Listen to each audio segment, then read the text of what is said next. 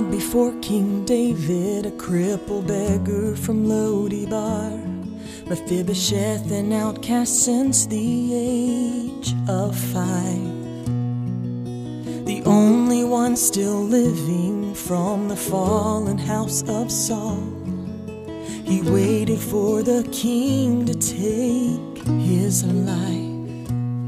He felt a hand on his shoulder, and as he lifted up his head, he expected wrath and judgment, but instead he went from poverty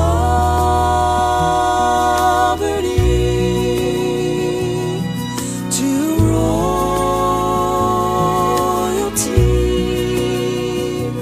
from unworthy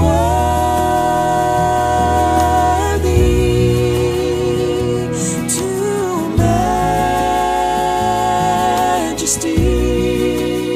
He went from begging for the crumbs out on the street to dining with the king.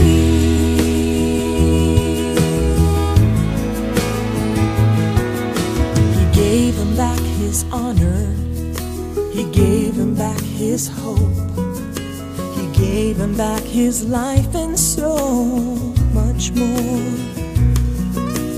Who could believe a king could ever be so kind, or that a peasant left with nothing in this world could go from poverty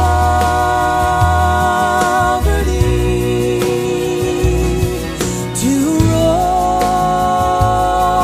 royalty,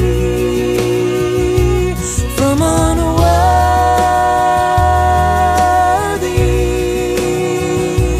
to majesty.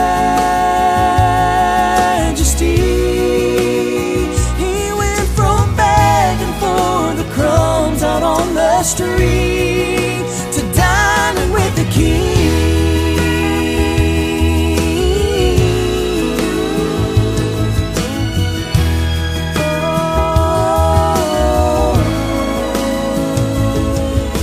If you're alone and broken, you don't have to live that way. The King of Kings is calling you today to go from poverty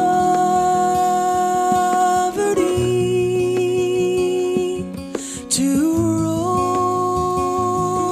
royalty, from unworthy